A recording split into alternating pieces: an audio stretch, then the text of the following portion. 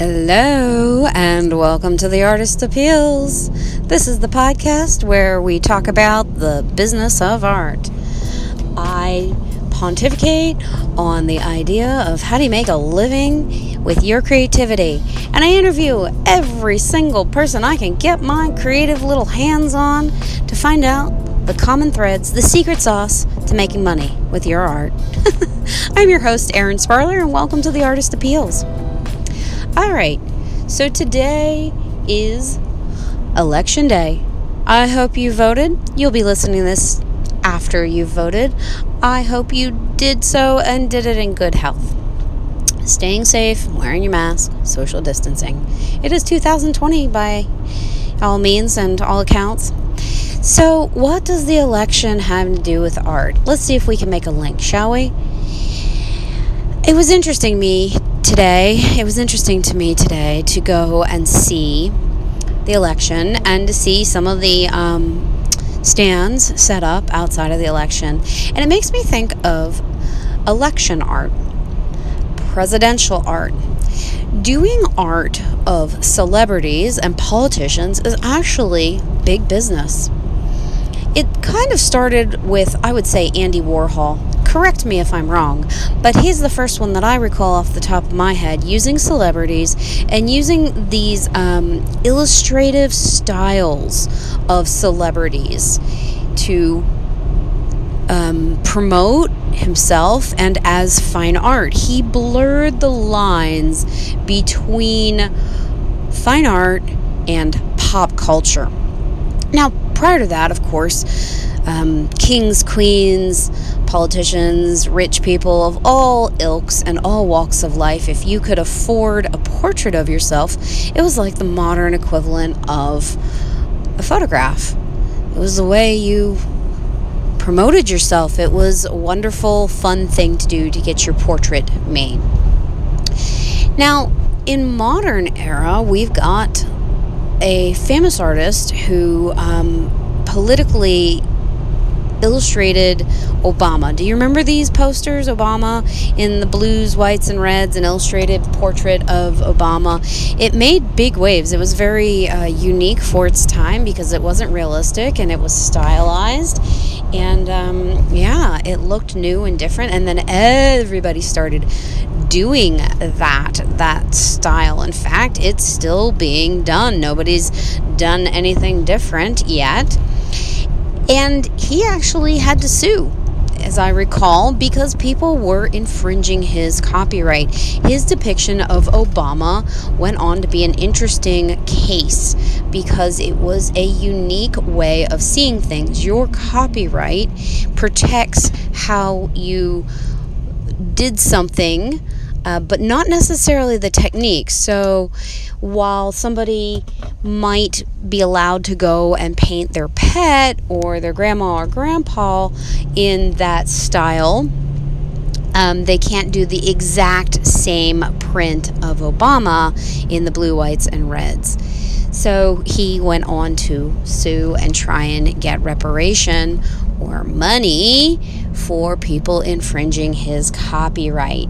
So there is legal cause and you can earn money that way, because when some people see a new style of artwork like Obama painted in an illustrative graphic design style in reds, whites, and blues, they think that they can just print the same exact thing and sell it and make money. So it is important for you to register your copyright.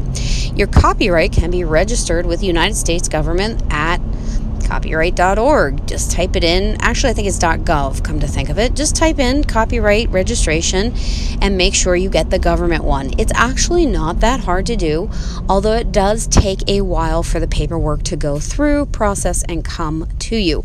But it is very important that you do this, because say you do come up with your own cool style, particularly for politics or something like that, and then people steal your style and start reproducing your artwork. Well, let me be clear here. People can steal your style. They can't steal your artwork. So If you come up with a new style, that's what gets you in the art history books, as we've talked about.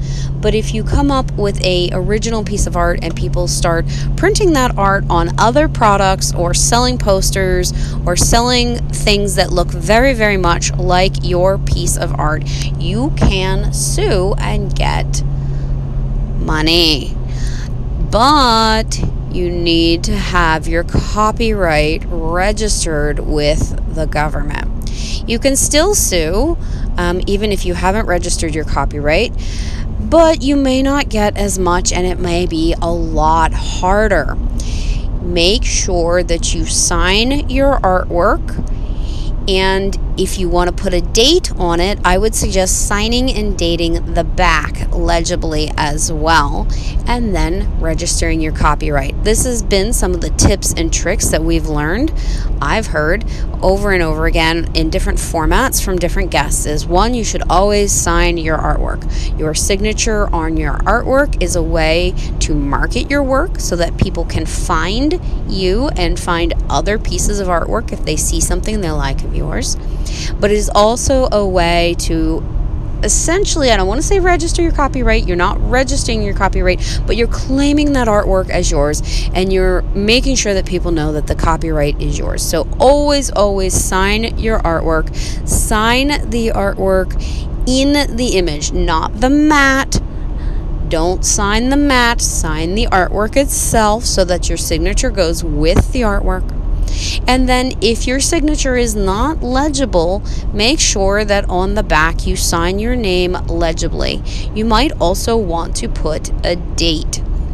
Now, I've heard artists on the show say not to put the date on the front. The reason for this being that it might date the work. And so the original, people might look at it and say, why hasn't this piece sold already? It's 5 years old. There must be something wrong with it. You know, subconscious signals. So it's better, in some of our guests' opinion, to date things on the back. I personally have dated many things on the front. I just always learned that in art school, that you sign and date on the front for copyright. But it's up to you. Just make sure you sign it. And you can always put the date and a legible signature on the back. All right, so today's advice. Sign your work.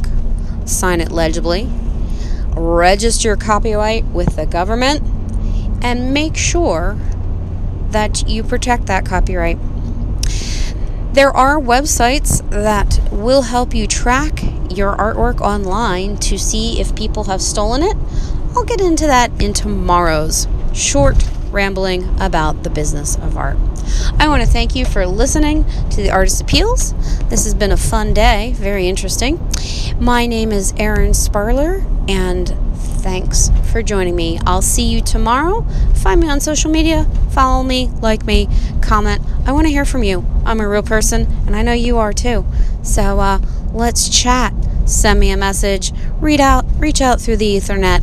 I read all my comments and respond. You can tag me also at The Artist Appeals, and hopefully I'll see it. Talk to you later. Have a good one. Bye-bye.